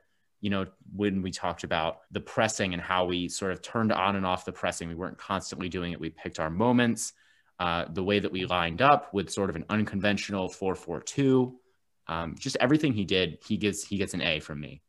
No, well, you know what? Much for the same reason, Peter. I'm gonna give Martins an A as well. At some point, there were not many substitutions coming on. I was wondering, where is he going with this? But he proved us wrong again by risking it all towards the end and getting that victory. My MVP would be, or the man of the match would be Jan Villa. Much for what you said for Bouchalakis as well. I think those two guys together really didn't make us miss Mady Camara much, which is saying something, and hopefully they can get together again because they'll be called upon in Porto. Yeah, I'm also going to give Pedro Martins an A, but I'm going to have to give John Van Schip an F. Bouchalakis and Masouras, what fantastic games. John Van Schip, wake up, my man. Start playing the star players of Olympiacos. And yeah, my MVP will be Bouchalakis' fantastic game. For me, it was definitely tough. It was definitely between Bouchalakis and Villa and Valbuena for me. I think I'm going to give it to Valbuena, only because, again, like we said before, him and Masouras, 3 key passes, 3 shot assists, but Valbuena did offer a lot more going forward. And guys, let's be honest, without Valbuena, we probably, just as much as Bouchalakis and Villa winning that midfield battle, you still need somebody to create and really make opportunities for somebody to score. And that was Valbuena primarily. He ended up getting the go-ahead assist. So I'm going to give it to Valbuena also just so I can be different and edgy. Fair enough. Yeah. Well, Valbuena, as we said, this man is so much better than Payet and Thauvin. I don't care what anyone says. Now let's get into Porto.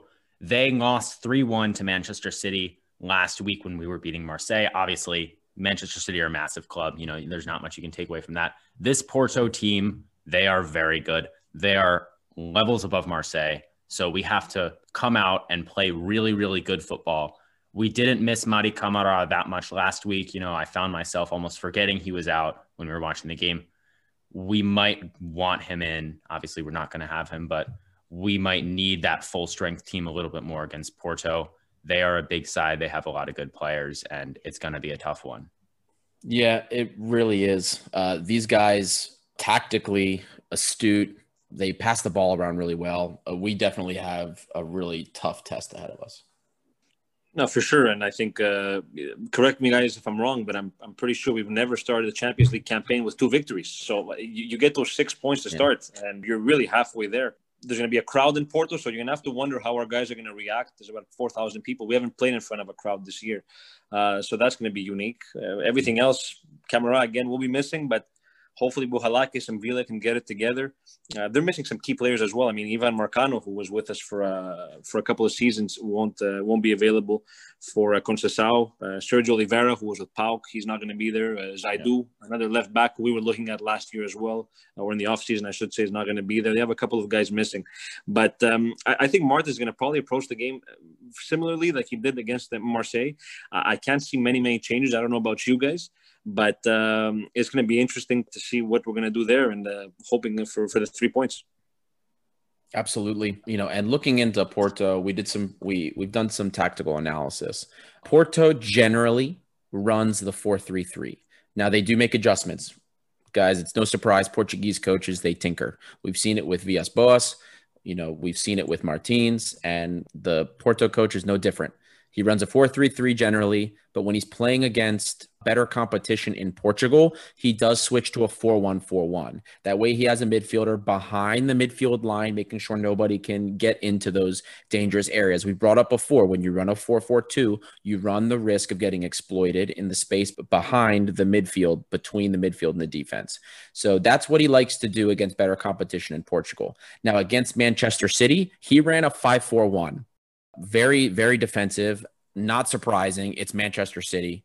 And that he was playing the counter. He was playing a much more defensive team. He's probably not going to do that against us. He's probably going to approach it much more balanced. Maybe a 4-1-4-1. I'd imagine he's going to do a 4-3-3. Now, in all competitions this season, they have a very efficient attack.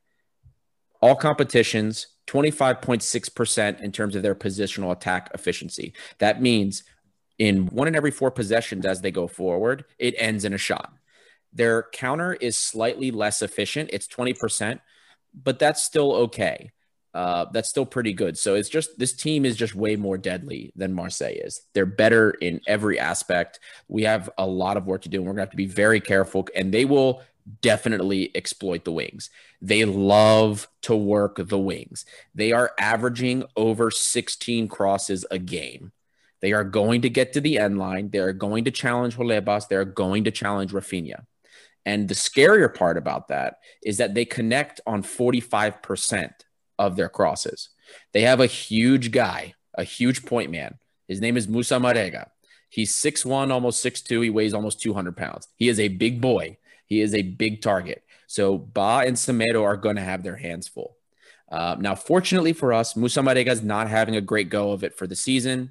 He's got 2 goals in 5 games, but both those goals came in their 5-0 win of Boa Vista. So, but this is going to be tough, guys. This is a whole different tier of difficulty compared to Marseille. And on Marega, he is a name that I first heard of, I think it was 2 years ago. It was the year that Porto made it to the round of 16, or maybe even the quarterfinal of the Champions League, and then went out to Liverpool. That season, Marega was absolutely banging in goals. He's 2 years older now. I think it was 2 years. But we know he's got goals in him. And as you said, Adi, he is a big dude. He is going to be up there, and he's going to be getting the ball because they like to cross. And they also complete a lot of their crosses as well. I mean, we very briefly discussed Holebas and Rafinha's crossing numbers. Yeah. Porto are connecting 45% of their crosses, and they're getting 16 a game. That's scary, especially with Marega up front. Yeah. You don't want to see a guy touching the ball 8 times in the box. Like, you don't want to see somebody with that many chances. It's one of them will go in. Yeah. We have to be super careful. Yeah. And one comment I will make, though, for Porto, I think we're catching them at the best time possible, because new signings, Marco Grujic from Liverpool, as well as new signing Felipe Anderson, haven't hit the field yet. So that is one bonus, I think, as well as new boy from Chelsea, I think Malang Sarr. He's played like 1 or 2 games, but and new guys Zaidu, who we were linked with. It's there, when you look at the team, like they're very good, but it's almost when PAOK hit Benfica, they bought in all these new players and they were talented, great players, but the groove wasn't there. And so I'm really hoping that maybe this could be the chance to get points off of them because they haven't grooved together. I noticed that they dropped a few points in Portugal. I think it was Sporting, actually. Fair, not a lot to take from that. Sporting's a top team, but I think this could be a chance for us. I know the statistics show that they're a top team and they have fantastic players. I have to say, I think they have more talent than Marseille. Sorry to Marseille, but it's going to be difficult, especially in a stadium with now supporters we're hearing and Musa Marega. It'll be difficult, but just some positives from what I can see so far. And on the SAR, as a Chelsea fan, additionally to Olympiacos, I usually try my best to keep tabs on all the loan players, although there are a lot of them.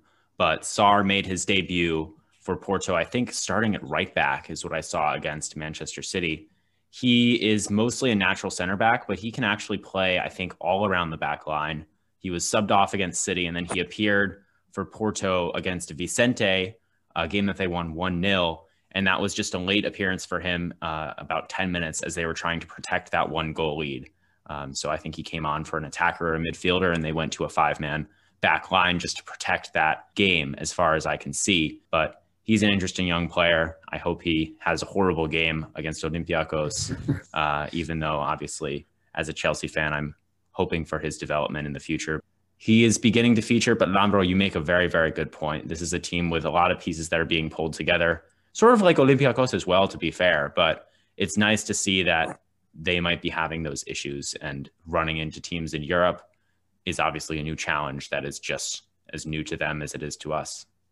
One thing that I will say is that the fact that the PAOK fixture this week was postponed because of the conflict of the scheduling conflict, I think that somewhat works in our favor in the sense that you're going to have the guys like the Mvilas, the Bukhalakis that ran those 11 kilometers that are going to get that extra breathing and that rest, seeing how the game is 6 days apart from the Marseille game. Yeah, and they're going to need it. Rafinha especially, because Rafinha is probably going to be going up against Luis Diaz.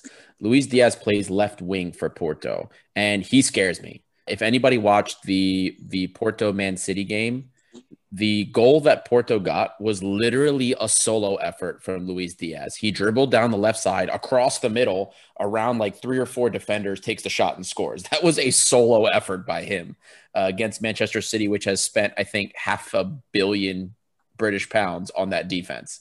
So that is a good defense that he literally did that himself. And just to give you an idea, in his 4 games, the 4 games he's played so far this year, 2 key passes, 3 shot assists. So he's a creator, and he's averaging almost 5 progressive runs per game. On a counter, they like to get him the ball. He really is good at taking space. I mean, he is a really scary player, and Rafinha is going to have his hands full.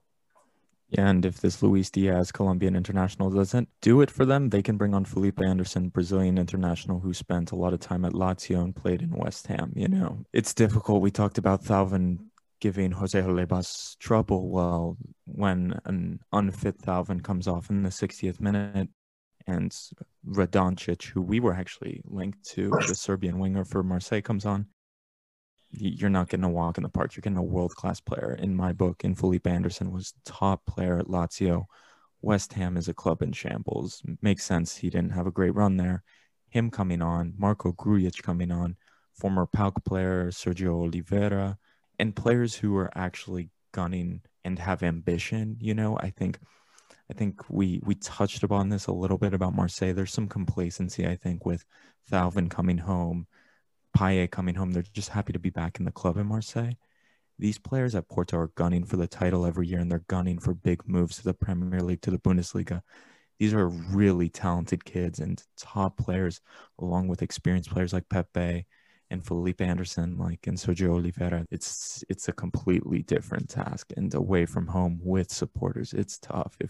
If we get anything out of this, I'd be surprised. It's going to be really tough.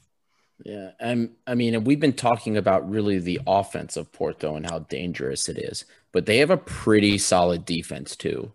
Right now, this season so far, they're only allowing their opponents 16% in terms of positional attack efficiency. So that means quite literally opponents, when they are possessing the ball, not on counters, by the way, they're possessing the ball, getting to the offensive third, they only get shots off 16% of the time.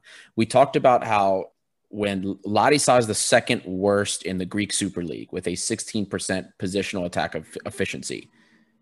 That's really good for this defense. They do not allow much. You know, even against Marseille, ours wasn't amazing. And we saw how the chances that were more or less at a premium. But we do have an opportunity here because Porto is very vulnerable on the counter. They might be really good at defending positional attacks and stacking the defense, parking the bus a little bit, but they get sucked in pretty easily.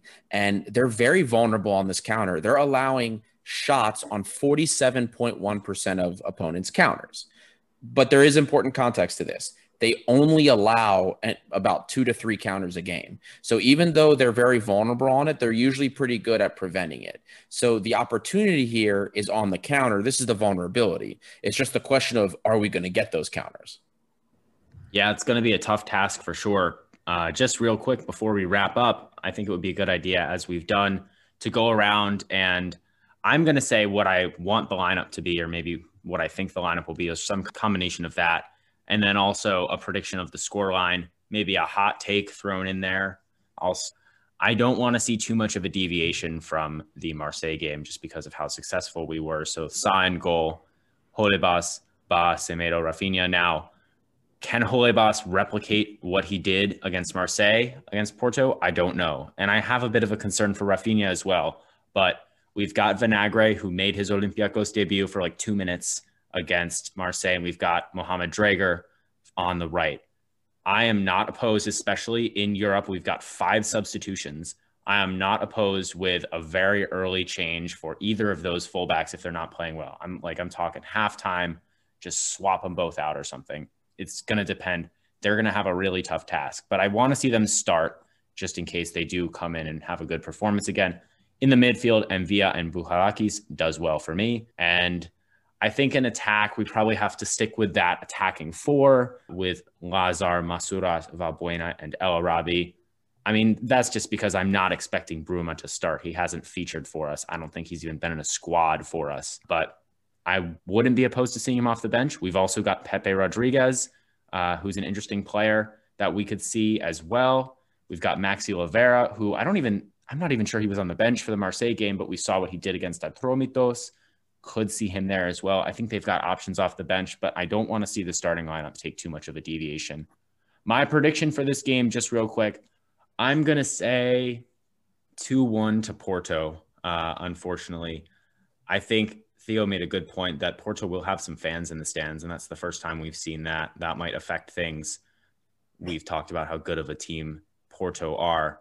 It might just be a little bit too much to handle on the road for Olympiacos, but I'm not going to count us out to maybe flip that result when Porto come to Greece.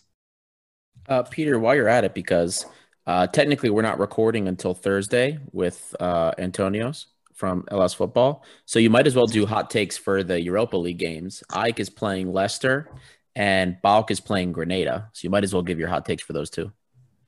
Well. My hot take for Ike against a big side in England. I don't have a hot take. I think they're going to lose by a pretty handy amount of goals. I think maybe some Leicester Academy players will come in and get some goals against Ike. I think the only good side is that when these big English teams play teams like Ike, they come in and rest a lot of their good players. So maybe Ike can catch them off guard, but I'm not really hopeful. And then Pauk going up against a Spanish team, it's also not looking great for me. I really want to see Pauk win, but I think it's 2 losses there for Ike and Pauk. What are the scorelines? Scorelines, I'll say 4-1 Leicester and 2-0 Grenada. Theo, what do you got? Well, look, again, for the starting 11, I think, Peter, you hit the nail on the head when you said how much could he really deviate from the victory he just got, and to include guys that haven't really played much to start the season. So I think this is probably going to be a very similar, or probably the same starting 11 that's going to start off in Porto. I think Vinagre will get some playing time. I think Bruma's going to get some playing time, all depending, of course, how the game goes. Call me crazy, guys. I see a 1-1 tie. And I think for some reason we're going to open up the scoring there. Hope we do. If we get that point, I think it's big. When it comes to AEK and PAOK, I see a couple of 2-0 losses. AEK really didn't look good over on Thursday. PAOK looked a bit better in the second half against Omonia, but definitely not enough, in my opinion, to be able to go and win in Granada. Okay, I'll give my starting 11s. I think it's going to be the same. One idea I may have would be even dropping one of the wingers and including Vinagre. I don't know. I don't know how great an idea that is, but one thing I'll comment on is Soudani coming off the bench if we need a goal. I think that is something I want to see. I want to see Soudani play if we need a goal or if he wants to come on. Bruma as well. Is Soudani in our European squad? Yeah, he was on the bench Okay. for Marseille. So if he's fit, if he's ready, he has a knack for the goals. I'd love to see him come on if we need one. Same with Bruma. I'm actually going to go 1-1, but I will say Porto will score first. We'll bring on some of the guns, and I think if Soudani comes on, he will score. For the PAOK and AEK games, PAOK, what a disgrace. Just what a disgrace of a football club. What a joke. Just how can you drop points to Ammonia? And one, how do you start Leo Matos, who you drop and cut from your team the next day? It's just shocking. It's just shocking. I've said it before. The club is run poorly, and it's a joke. They're going to eat 3 goals and not score against Granada. For AEK, I see them losing 3-1. Again, didn't play well. It's sad, but yeah, that's how I see it without fans, especially. It's going to be tough. Not to butt in, guys, but just, with PAOK, and, we all heard over the qualification period with Ammonia, how we always get these easy squads and how we always get these easy qualification opponents.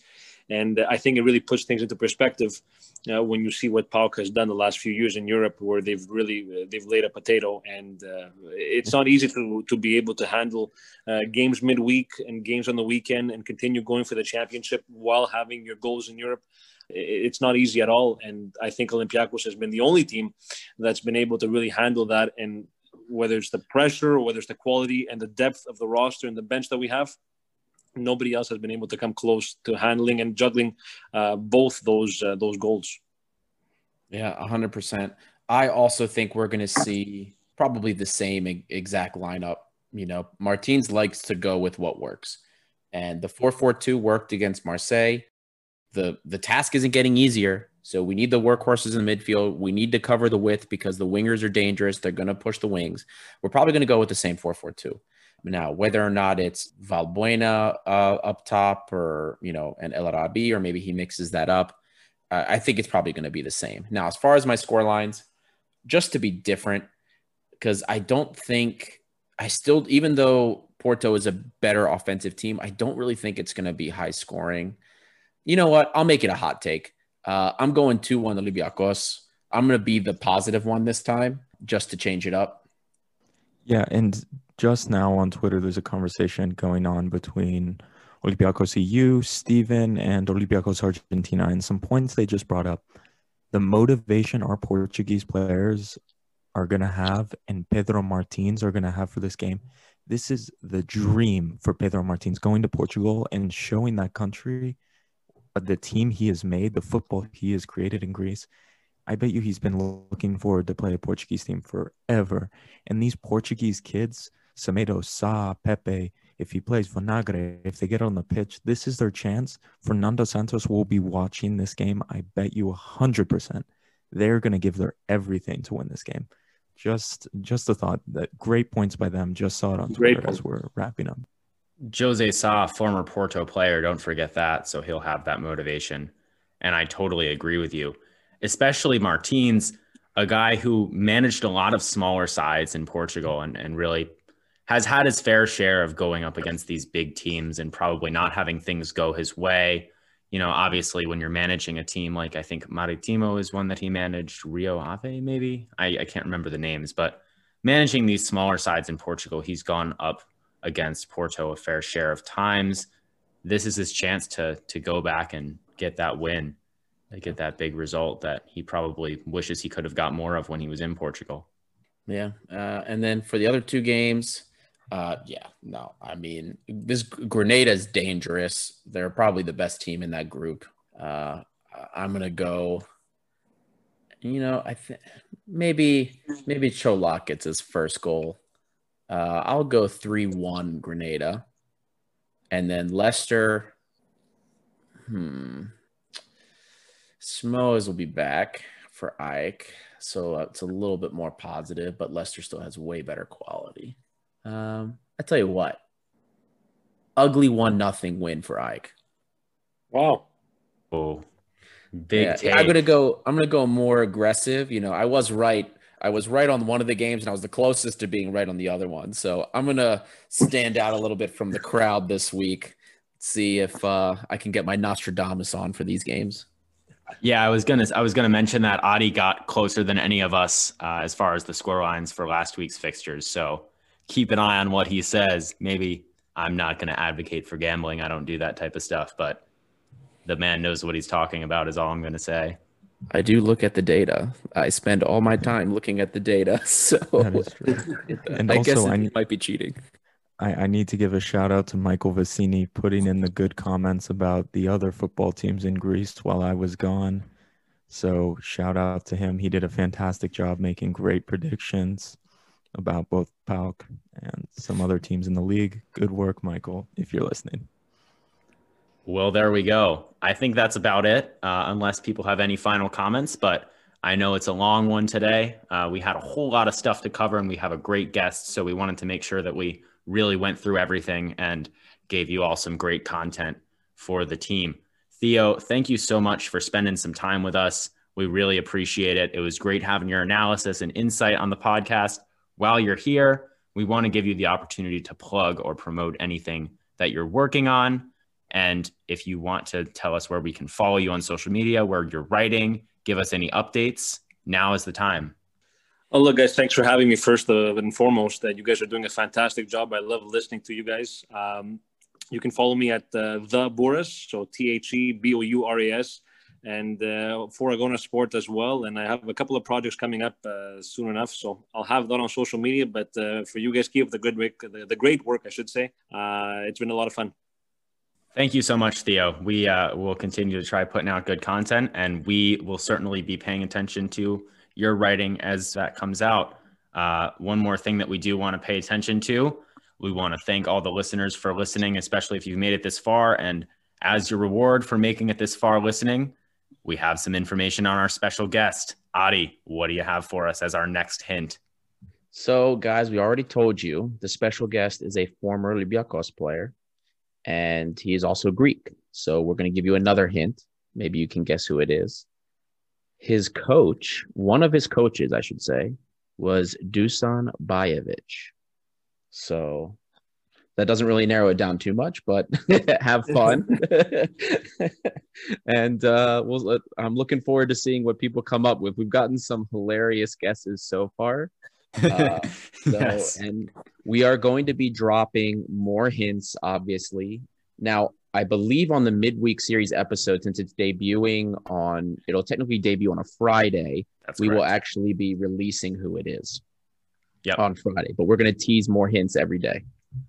And the reason why we want people to know before, we obviously want to build up the hype. But, if folks have questions that we think are interesting for this player, as soon as it comes out who they are, we'll be more than happy to ask them on the podcast. That's an episode that we are really excited to have going, and we will definitely provide more information for you. So big stuff going on. I know someone on Twitter posted a GIF or an image of Mitroglou on our tweet. And I know Lambro probably would do anything to get that interview going. But One day. I will say it is not Mitroglou, unfortunately. One day, as you said, Lambro, we can get him on. Absolute legend for the club, and would be very cool. But that is all we have for you today. Theo, thank you again once more. And if there's ever an opportunity, we'd love to have you on again. Thank you all for listening. We'll be back. Sorry for the slightly longer break for Friday, but it'll be worth it, as we'll have a very interesting podcast about Panathinaikos. And next weekend, massive guest. Stay tuned, and thank you so much. Have a nice day.